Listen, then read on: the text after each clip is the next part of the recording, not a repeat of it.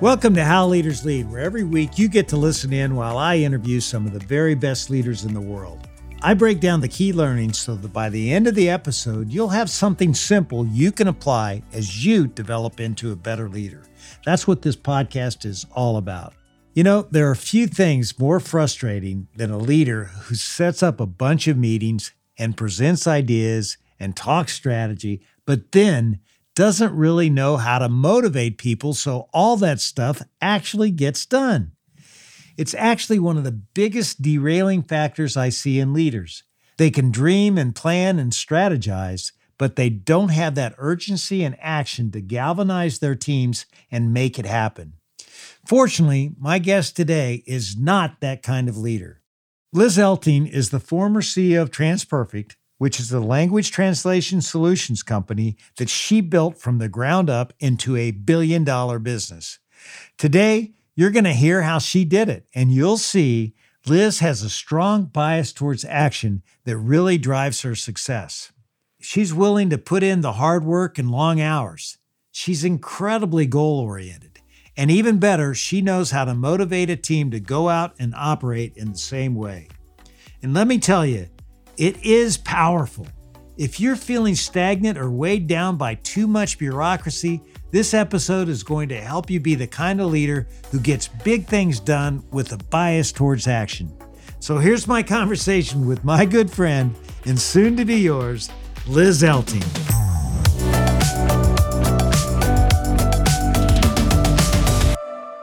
You know, Liz, as we get started here, you need to know that I barely passed Latin in college. But I'm going to give this a try anyway. Quando amare linguas. Oh, when did I start loving languages? You got it. You got it. For everybody else out there, I guess we should keep this in English. So tell everybody, when did you fall in love with languages? You picked it up. You know, that's a great question. I love that question. I appreciate that question because, yes, languages have always been my passion. When I was 8, my family moved to Portugal. And when we did, I started learning Portuguese and French in 3rd grade. And right then and there, I realized I loved languages. I loved going to that bakery and ordering the delicious Portuguese bread in Portuguese. And I just loved the whole experience. So came back to the US, then moved to Toronto when I was 10, and then continued with French. And then in high school, I had the opportunity to start studying Latin and Spanish and loved those languages as well. So languages became my passion. I took the 4 of them by the time I graduated from college, and it was, a dream. I loved languages. And I want to get into how you lead and built this billion-dollar business from the ground up, which is something I really admire. I love people who can, really start something and make it really work. But first, let's go back to the beginning, and you touched a little bit on it already, but what's a story from your childhood that really sticks out that shaped the kind of leader that you are today? Sure. So growing up, I had some interesting times. And I remember one was when I was in 6th grade, when I was 12 years old, and I was in music class. And there were about 60 of us in there. It was 2 combined classes. And we were all singing for our teacher, one of my very favorite songs, Joseph and His Amazing Technicolor Dreamcoat. And I was just loving it, having the time of my life. And I thought everything sounded so beautiful. And then our music teacher started walking around from person to person and in front of each person and stopping. And she got to me. And I thought, well, this is exciting. And she stopped and she said, "This is it." And I thought, oh, wow, she's going to tell me I can do a solo. And she said, "This is the problem. You're off key. You need to go. We can't have you in the choir." So she basically told me I could not participate. I needed to go downstairs, sit in a classroom by myself for the rest of the semester while everyone else, the other 59 or so people, got to stay. And it was so traumatic. And until then, I thought I was a pretty good singer. Clearly not. So I think from that, I realized, wow, how could she do that? That was pretty awful. And I didn't like being called out in public. It was traumatic. It was hard. And I also felt like a bit of an underdog then, but I also thought, okay, I'm not going to do that, to people if I'm in that situation, because that's really hard and no one wants to be given such negative feedback in public. So that was one. story that formed my style as a leader. But the other one was when I was 14, I was in Vermont walking with my cousin across the street in Manchester, Vermont, and I got hit by a car. It felt like out of nowhere. And I basically flew in the air, landed on my head, had a fractured skull, was rushed to the hospital in Albany because it was a very bad situation. And my parents then ended up getting there. Turned out there was another kid, approximately my age, a boy, who had a fractured skull, similar injury as mine. We were both in a coma for about 3 days. And I remember my parents were talking to the boy's parents, and they said, oh boy, hopefully they'll make it. And my parents they were praying. They were saying, okay, well, if she can't walk for the rest of her life, that's okay, as long as she can talk, as long as she doesn't have severe brain damage. Anyway, after 3 days, I woke up. The boy didn't. And I realized, wow, I was the lucky one. I need to do something important in life, and I need to make a difference. At some point in my life, I need to go out. I need to help people. I need to make the world a better place because I'm here for a reason. That's great. I love that. And you certainly had a great takeaway from it, which is very powerful. And I understand that your father gave you some great advice early on that ultimately led to you starting your business with languages. What did he tell you? It was sophomore year. It was the night before I needed to choose my major. And I called him up and I said, Dad, I don't know what to do because I love my language courses, but what on earth am I going to do with a language major? I want to have a good career. I know I need to be independent. And he said, don't worry about it. He said, pursue what you love and the rest will take care of itself. And so I chose languages. I majored in modern languages. And boy, was I glad he told me that because, I felt like he gave me permission to pursue my passion. And that was wonderful. Absolutely. And when did you first experience that intersection of your passion, which was language, and a career? Shortly after graduating from college, I first did an internship in Venezuela, and then I came back from Caracas, Venezuela, to New York, and I was able to get a job at what at the time was the world's largest translation company. It was about 90 people, and I was so excited because I walked in the door, I remember, at that company for my interview, and I saw there was a Macintosh computer on every desk, and what they delivered was language services. And I thought, wow, this is business combined with language. And I had said to them, I'd love a job in sales. Do you have anything? They said, no, but perhaps you could do production. And I said, okay, and if that works out, could I potentially move into sales after? And they said, yes, maybe you can. So I had the opportunity to work at this wonderful translation company where I learned the business. I loved it. I loved the culture. I loved what we were doing for clients, but I thought it could be done better. I really felt like I saw a real gap between what was needed in the industry and what we were providing. I felt like there could be a real one-stop shop with, top-of-the-line service, top-of-the-line quality. And at the time, that was really what clients needed. Back then, it was enough to be a translation company, and they were getting by, but I thought it could be done better. When you thought about how you could really differentiate yourself, what was the idea you took to market and really ran with? Well, I knew there was a need for this service. Actually, at the time, there were 10,000 translation companies out there, but they were all moms and pops. They were between 2 and 5 people, and they were started and run by translators, very talented individuals with a very high level of language knowledge. But I didn't have that level of language knowledge. And instead, the idea was, okay, I as a business person with an MBA could really take the company and scale it by spoiling the client with the best service out there, by delivering superior quality, by having an office in every major city around the world, and by being a real one-stop shop. So those were the differentiators, really, to create the world's premier language solutions company. You have 10,000 competitors, and most of them have less than 5 employees, and yet you had this dream to scale this language business, which is really amazing. How did you pull yourself out of the weeds when you first started so that you could really build scale? I mean, I think that had to be a big task because, you don't have a lot of infrastructure at the beginning. You don't have that many clients. How'd you pull yourself out of the weeds and really start scaling something? I think it's so important as an entrepreneur to, even though in the beginning, all I focused on and all we focused on was selling, 300 phone calls a day, 300 letters a day, and not letting ourselves up for air unless we did that. And we were the only salespeople, my partner and I. And so that was critical. But the question is, how do you get to the next level? I think the key thing is to not be the company's only salesperson or even most important salesperson. I mean, I guess ultimately the founder and CEO could potentially always be the most important, but by that I mean as far as how they spend their time. I think it was so important that we quickly built a top-tier world-class sales organization. And so every bit of profit that came in really went toward hiring these people and training them, developing them, and retaining them so that they were our connection with the clients over time. And I think that was so critical because, ultimately we did have the largest sales team in the industry, but that was by design. Over 600 full-time salespeople. And it was necessary because had we not really focused on that, we couldn't have built the company. It was all about hiring the salespeople so we could work on the business rather than in the business. Give us a snapshot of TransPerfect and the business it is today, the business that you developed.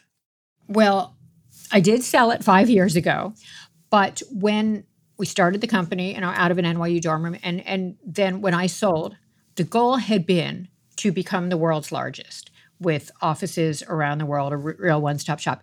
In 2017, when I sold, we finally accomplished that goal. We became the world's largest language solutions company with offices in over 100 cities around the world and the highest revenue, of any company out there and, over 5,000 full-time employees. And that was the company. And basically any foreign language related service we did, also litigation support services, staffing solutions, technology solutions, that was the company. Basically anything a client needed in a foreign language or a technology solution in order to conduct global business.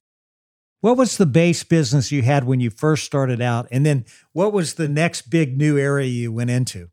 So really the base business was document translation, but the plan was to do anything in a foreign language that a company needed. That was the plan from day one. And then as time went on, as we spoke to our clients, we realized, and our employees, we got a lot of ideas for how to grow. And that was starting related lines of business, like some of the ones I mentioned. But initially, document translation and then anything in a foreign language was really the core. Have you ever wondered what David is thinking as he interviews our guests each week? Or have you been interested in hearing David's take on some of the questions that he asks his guests? Well, I do, and I know a lot of you do too. My name is Kula Callahan, and together with David, I host the 3 More Questions podcast that airs every Monday. These episodes are just about 15 minutes, and in them, I ask David 3 questions that dive deeper into the themes of his episode with his guests. David shares incredible insights and stories from his career leading Yum brands, and all of his answers are super practical and inspiring. Like this great insight David shared in one of our most recent 3 More Questions episodes. So many ideas get killed before they've had any kind of opportunity to develop. So let people get their ideas out and build on them. But if you start out by judging everything that comes out and say, nah, that won't work, that will work, you just squash creativity. Just suspend judgment. Let things play out. Get the 3 More Questions podcast in your feed each Monday and dive even deeper into the episodes you know and love. Just subscribe to How Leaders Lead wherever you get your podcasts.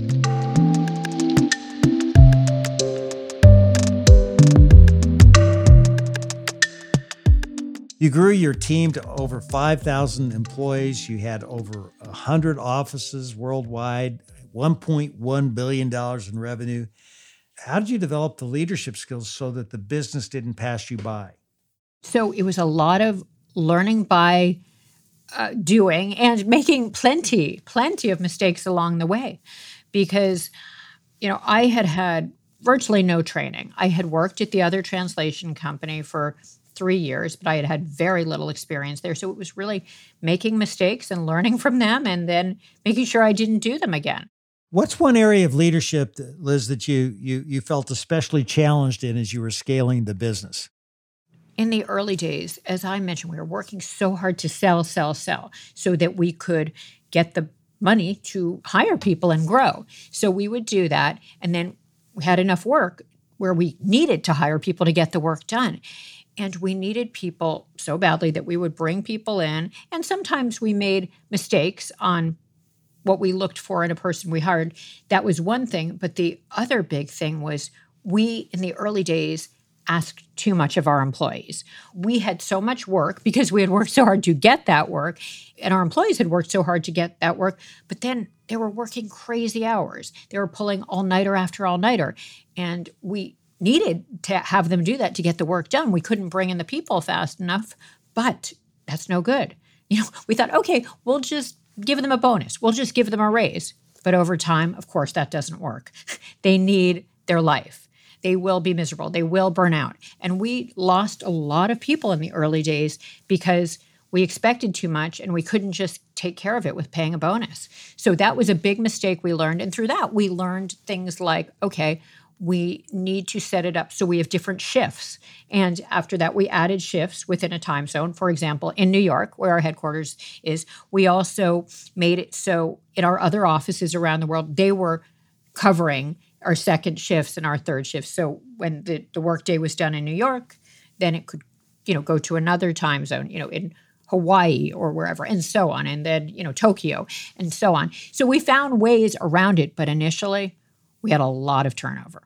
Every leader has to go through those learnings that really impact themselves and other people. And that's a great example.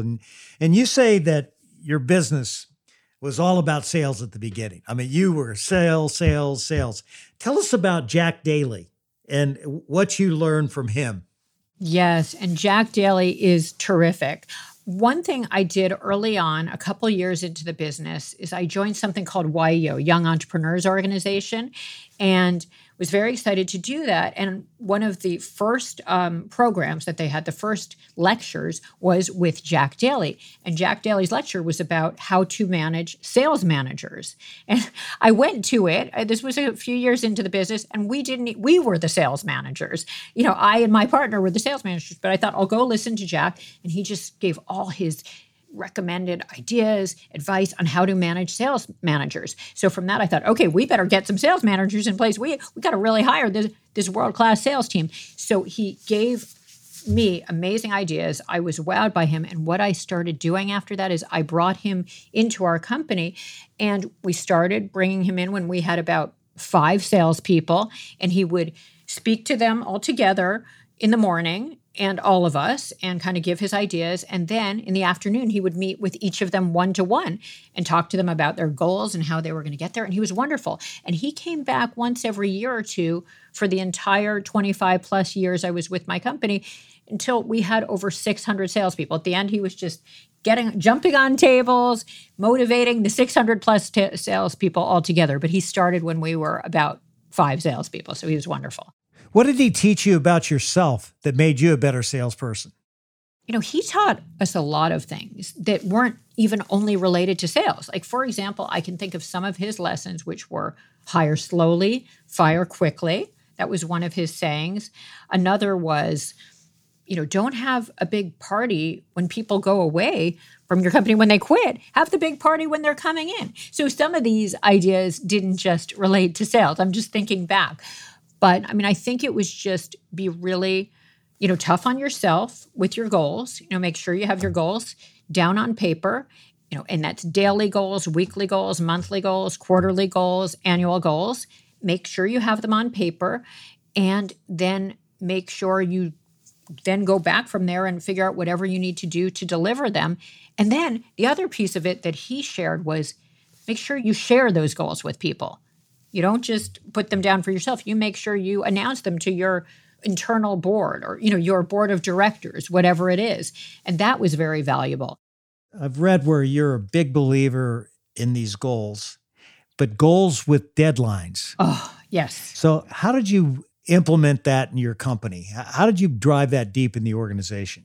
Oh, absolutely. And because I think that really is the key, or was the key for me, coming up with goals with a deadline. And I think that starts with when I started as a salesperson, or when our salespeople started, just as far as the actions we need to take, like making 300 phone calls a day, sending out 300 letters. And now maybe those letters would be emails or something like that, but not letting the day pass without requiring ourselves to do them, being tough on ourselves, and giving ourselves little rewards when we do 25 or 50 or 100, letting ourselves get up for a break, up for a sandwich, up for a 5-minute walk, but not letting the day pass without doing those things. So I think that's on a daily basis.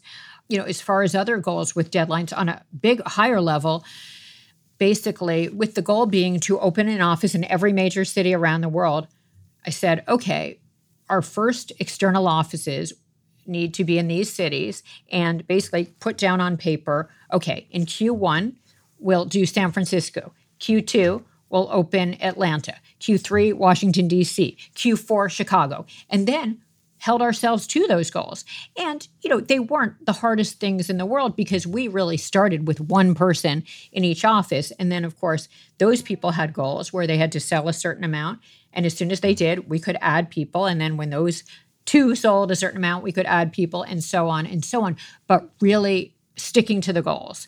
And, as I said, on a daily level, on an individual basis. And then as far as the offices, the company is added, and basically for every person adding to their team. What do you think was the most important thing you did to build a world-class sales organization? So basically finding people who were very entrepreneurial and aligning their incentives with the company. So when the company did well, they did well. Or when their office did well, they did well. And basically, as far as how that worked, is they would come in, and as far as compensation, they might make a little less than they would in a regular job. But then if they sold and were successful and really built an office or built a team, they would make more money than they could anywhere else in the industry, and perhaps anywhere else in a company. So that, from a compensation standpoint, was very important. But these people, they were entrepreneurial. They were very driven by the idea of building their own organization within the company. So I think that was very important. I think the way we paid people was very valuable. A commission that never sunsets, so that year 10 of a client, they're making the same amount as they would in year 1. I think that's very important. I think really hiring the best, most motivated people, and then getting out of their way, letting them do that's so important, not micromanaging, because so many of them, they could do it so much better than I could. And, that's the whole concept of hiring people who are smarter than you are. And it's a little cliche, but boy, is it true, right? I mean, that was not that hard for me. I could find people who were smarter than I was and better. How did you develop that security to hire people smarter, better than you? I mean, was it easy for you to get out of the way? Yes, because I think I know what I'm better at, and I know what things I'm not so good at. There are plenty of other things to do at the company, right? So that wasn't a problem for me at all. And, I think the whole idea is with hiring, it's just making sure you hire people who impress you. When they walk in the interview, they may be young, just out of college, but you can tell when they're impressive, and there are so many that are impressive. And if they are, then why would you not want them there? If you can envision them there in 5 years and 10 years, leading a team of 100, 200 people, that's an opportunity. And I was just so excited to have that opportunity and to go for it. You started out as basically the chief sales officer. You're pounding, knocking on doors, sending emails, and, the business grows and grows. How did you step up and carve out the time to think about the new growth vehicles and the vision for the company that would take you down new paths? Well, what was nice is, we definitely focused on building that sales team early on. And then related to what you're saying, we got so many of our great ideas for the company through both our employees and our clients. So, for example, our salespeople who were on the front lines, they were talking to clients or handling big projects. And, one example would be when we started our litigation support services division. That was the idea of one of our salespeople who was dealing with these cases that we were doing the translation for. And so that was one. Another was when we became ISO certified and that added a lot of value to our company. That was from another employee. Another was when we developed our linguist certification, which really expanded our reach. And that was through an employee. And then so many of the other ideas were through conversations with clients. So I think what I found is, the innovation was not difficult because we had employees and clients who were happy to share ideas with us. And in fact, we had all kinds of ways to get these ideas from our employees. I mean, everything from certain positions required an innovation idea in order to be promoted into. We did a lot of promotion from within. And in order to be promoted, someone had to come up with a new idea. So that was the incentive. But as far as how they came up with these ideas, as I said, just from dealing with the business. Another way we got them was employee questionnaires, employee one-on-one meetings. I'm a big believer in sitting with the people for a meeting or walking with the people that you work with directly, one-on-one, ideally once a week, if not once every 2 weeks. And that's how you can get some of these great ideas.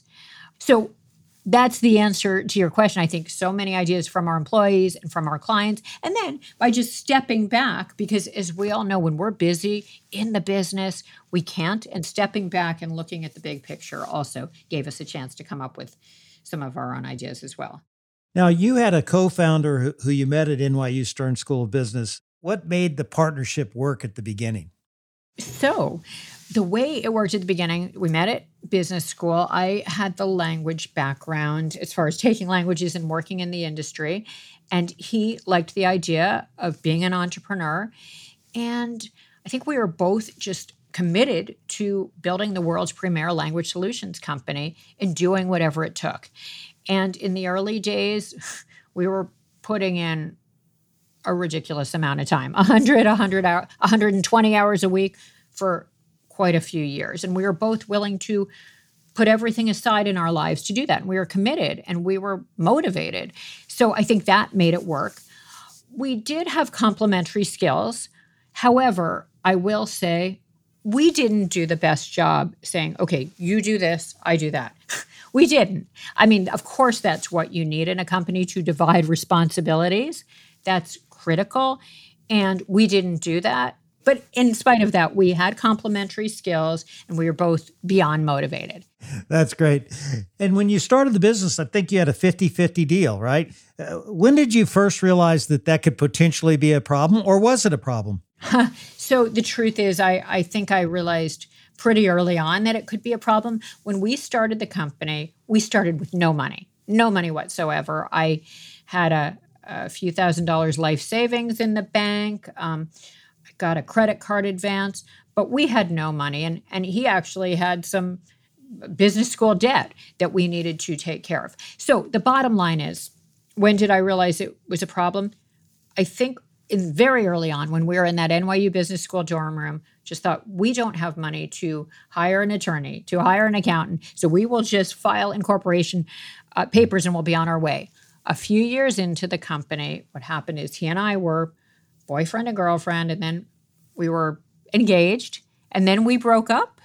And at that point, I think I realized we really need this shareholders agreement, because we need to clearly define our roles, our responsibilities, how decisions are made, dispute resolution, what happens in the event of divorce, death, disability, and if either of us wants to stop working and sell this company and the other doesn't, for example. So I knew we needed this for a lot of reasons, not to mention we couldn't agree constantly. So we fought. So this happened about five or 6 years into it. I will say we did bring in attorneys at that point, spent the day with them, and then could not agree on a shareholders agreement. We're not both agree to do it. So that we went through the whole time together as co-owners, co-CEOs, as for all intents and purposes, 50-50 owners. with no clear way of making decisions. And it was a challenge. And then finally, it got to a point where it got really bad, and I tried again. We couldn't agree on one, and as a result, I had to pursue litigation. And I'll tell you what I did. I actually litigated to get a custodian to be put in charge to resolve deadlock in the short term and oversee the sale of the company in the longer term, whereby I could buy him out, he could buy me out, or a third party could buy us both out. But the point is, when I tell people, the lesson learned is you need a shareholders agreement. Even if you have almost no money, even if you're broke like we were, you need a proper shareholders agreement. I also recommend you not be 50-50 owners with no clear decision maker, no tiebreaker, because it can be very rocky and very challenging. And then finally, if you do have a shareholders agreement, it's important that there be a non-compete between you and your partner, because that ultimately I couldn't get, and that would have been helpful to have in the end too, just as far as when you're selling the company, that will increase the valuation of the company. Yeah, makes a lot of sense. But that had to be, we'll move on from this, but that had to be a lot of drama, particularly at the end before you sold, I would imagine. I mean, how did you, with that drama, how did the company function? You have all these people working for you. I mean, how did you manage through that, Liz, as a leader? I mean, how did you rise above it? Yeah, that's a great question, because that was the toughest time in my life, quite frankly. It was difficult. I think we just had to not be emotional. I mean, how can any of us not be emotional, right? That sounds crazy. But in the interest of the company and what's best for the employees and what was best for the clients, I did my best to rise above it. But yes, it was very public. There was a lot of press on it. And I just thought, I've got to push through this, and I can't quit. I could have just not pursued the litigation, not gone through the litigation, not gone through the lengthy sale process. But I'm so glad I did. And I think I learned from that the importance of not quitting. And believe me, a lot of people were saying, this isn't good for the company. You should just do something where you're not working together in an expedited way. But it needed to be done as it was done as far as the process. And, I think you just push through it. But it was a good learning lesson for me that sometimes you just have to stay with things until the end when you know what's best. But all the while, trying to keep the employees out of it, much like when parents are going through a divorce, you keep the kids out of it. And that was what I tried to do, but it was crazy. It was crazy drama. It was so insane. Sounds like it, but you decided to sell your shares in the end at TransPerfect. But before you left, as you mentioned, after 25 years in the business, you finally hit your big goal to become the largest language solutions business in the world. How'd you celebrate, Liz? It was ultimately a celebration. Very emotional at first. I felt like I was leaving my baby behind. And, there was so much loving and caring and emotion in the company. And I had felt like so many of those people were my family. But that said, how did I celebrate? I finally went on my long-awaited maternity leave. And what I mean by that is I was very much in the weeds when I had both my kids. And we had about 150 people at the company when I had my first son, and a little more than that when I had my second son. And I couldn't take even a day of maternity leave. So my kids were in high school, visiting colleges, and I got to spend some long-awaited quality time with them. So that was wonderful. I also started my foundation, and I thought, well, isn't this great? Now I can focus on all the issues that I've been seeing are real issues in this country, in this world, that I haven't had time to focus on. So that's been wonderful. And then, of course, now I just wrote my book, Dream Big and Win, where I'm really excited. I've really enjoyed the process because I love talking about entrepreneurship and what I learned along the way from what I did right and the many things I did wrong. And I've loved this process as well. So it's all been one big celebration. It's been wonderful. We'll be back with the rest of my conversation with Liz Elting in just a moment. I'm telling you, it's an incredible thing to build $1 billion business from the ground up. That's also what Uri Levine did as the co-founder of the popular traffic app, Waze. He joined me for a conversation on how leaders lead not too long ago. And just like Liz, Uri has found that success often comes faster when you're not afraid of failure. At the end of the day, it's going to be a journey of failures, right? So you are going to make mistakes throughout this journey. And there are two conclusions of that if you realize that this is going to be a journey of failure. The first one is that if you're afraid to fail, then in reality, you already failed because you're not going to try. But even if you decide that you are not afraid to fail and you go into this journey, the faster that you fail, you essentially increase the likelihood of being successful because you have enough time and resources and funding for another attempt and another try and another experiment and so forth. Go back and listen to my entire conversation with Uri, episode 129, here on How Leaders Lead.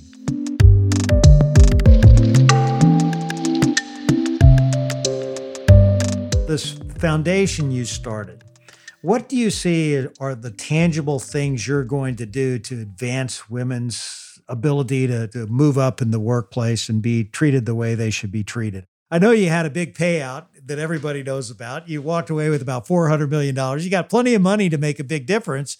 So, what will you specifically do to change the game?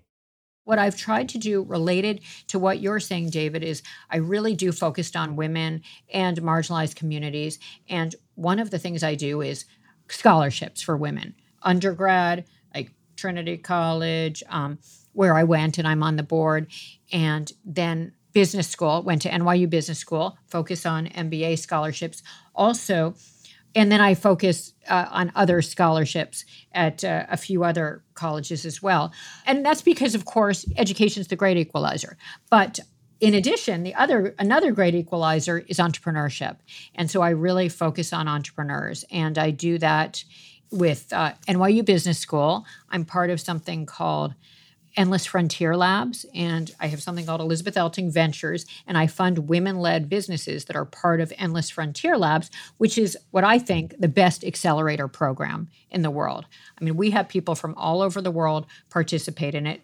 They don't have any, or they don't need to have any affiliation with NYU, and very involved in supporting those women entrepreneurs. Also, I'm supporting women entrepreneurs through the American Heart Association. I just started a social impact fund there. And these women entrepreneurs and they're women of color generally, and they're working in their communities addressing the social inequities related to heart disease. So doing that, Lift Our Voices, I will mention that because it relates to your original question. That foundation was started by Gretchen Carlson, who went through a lot with sexual harassment and working on her cause as well. So that's an important one. Your book, Dream Big and Win, you want to share what you learned as an entrepreneur. What skills do you think are most important to have if you're going to start and grow a business? Well, I think it's super important to feel comfortable with risk because, of course, there's going to be some risk. And you just have to get comfortable with it because the alternative is another kind of risk, which is you may not lead your dream life. You're not in control of your destiny. You can't necessarily be working in your dream industry or in the dream culture within your company. You can't necessarily control how much money you make. You can't ultimately control how you spend your time. So it's worth the risk because if you do all the right things, it could definitely work out. And if not, so be it. You learn and you move on. But I think you need to get comfortable with risk. I think you also need to be comfortable with putting in a lot of hours.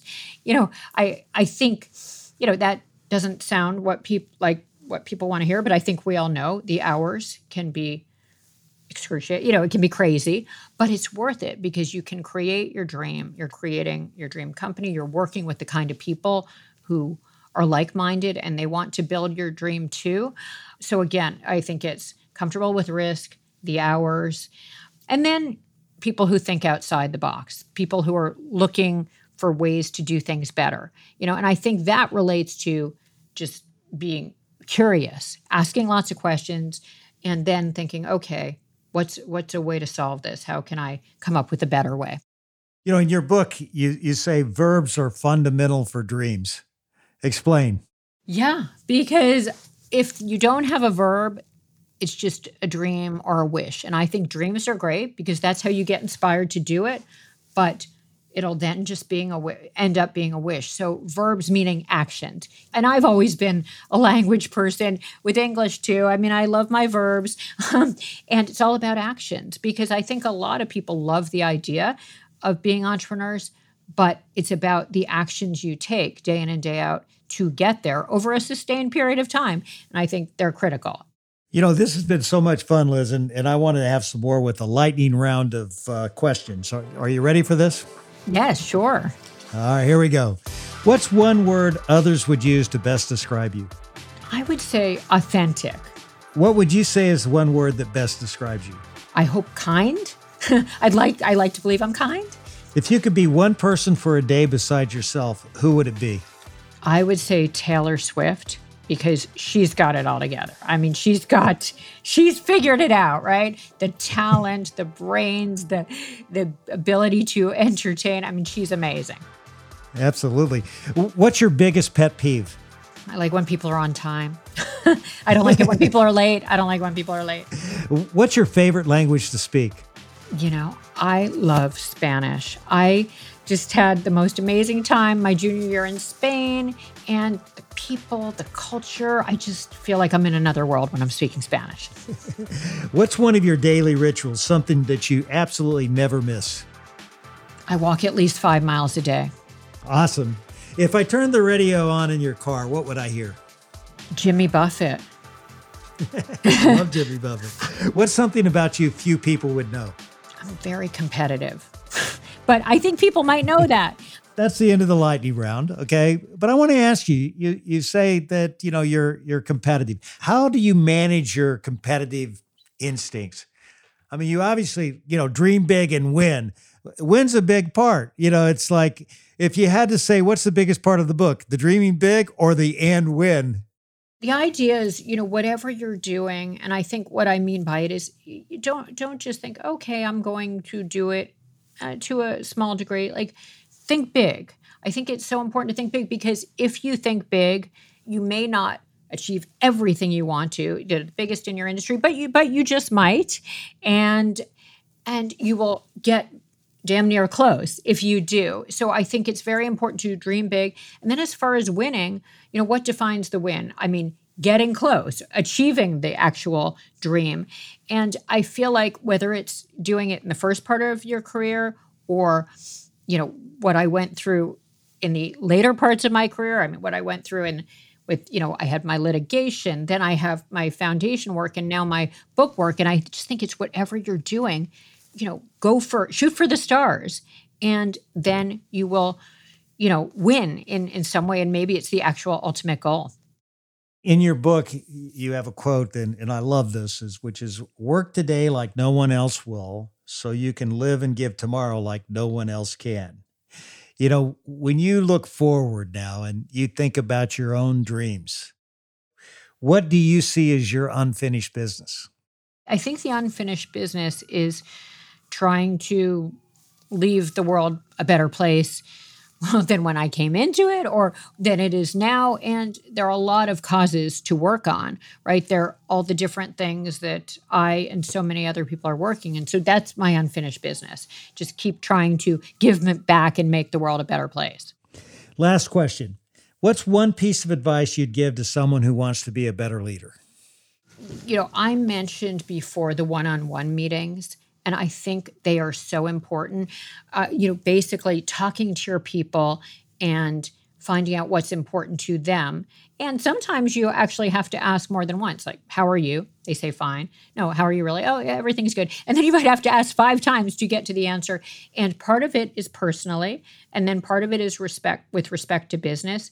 And that way you can manage them right. You can make sure you're addressing their personal needs. You can also make sure you're helping them fulfill their long-term goals. So I think it's so much about talking to your people and then, of course, listening to them and then making sure you're giving each individual what they need so that they want to work for you and with you and stay at your company a very long time.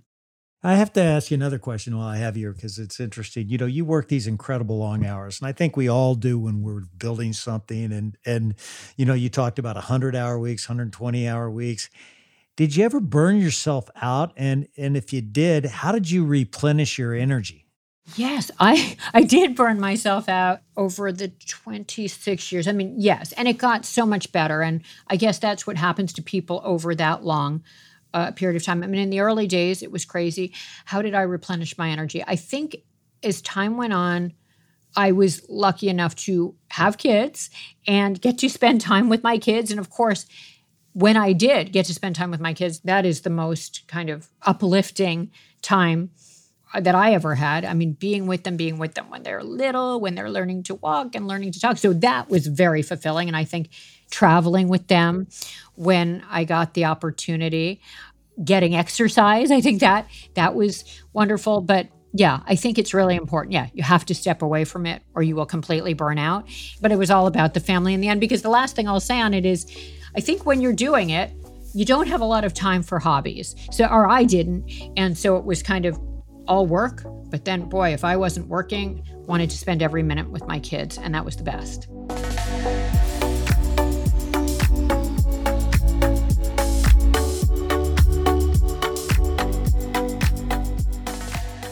You know, at Yum Brands, I got a lot of big ideas pitched to me. And it was my job to ask the right questions and make sure those big ideas were really going to help our business. One of those questions I always asked after hearing a big idea was, now what? What do we really need to do to make this happen? Because here's the thing. Those big dreams and ideas are important, but they're just the beginning. The real success comes when you do the hard work of executing them. And that's a big theme I see in how Liz leads. From the get-go at TransPerfect, she was all about action and execution, with her daily quota of 300 sales calls that really built the business. And she built that bias towards action into her culture. She made sure her team set goals and she incentivized everybody to achieve them. That's an important takeaway to your life as a leader too. Dreams and ideas and strategies are all crucial, but it's easy to get stuck there. Develop a strong bias towards taking action, both for yourself and your team.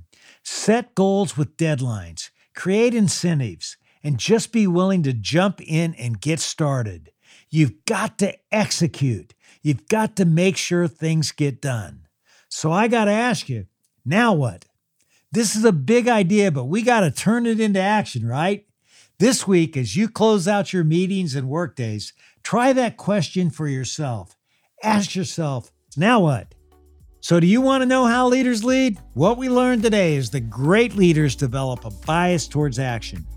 Coming up next on How Leaders Lead is Mike White, the former chairman and CEO of DirecTV. Integrity and character comes first, no question. But second, in a world of change, you got to look around the corner and skate to where the puck is going, to quote Gretzky. And in this world in particular, the change is coming so fast and furious. You've got to make sure you know what to keep and what to change. And that's a constant challenge. So be sure to come back again next week to hear our entire conversation. Thanks again for tuning in to another episode of How Leaders Lead, where every Thursday you get to listen in while I interview some of the very best leaders in the world. I make it a point to give you something simple on each episode that you can apply to your business so that you will become the best leader you can be.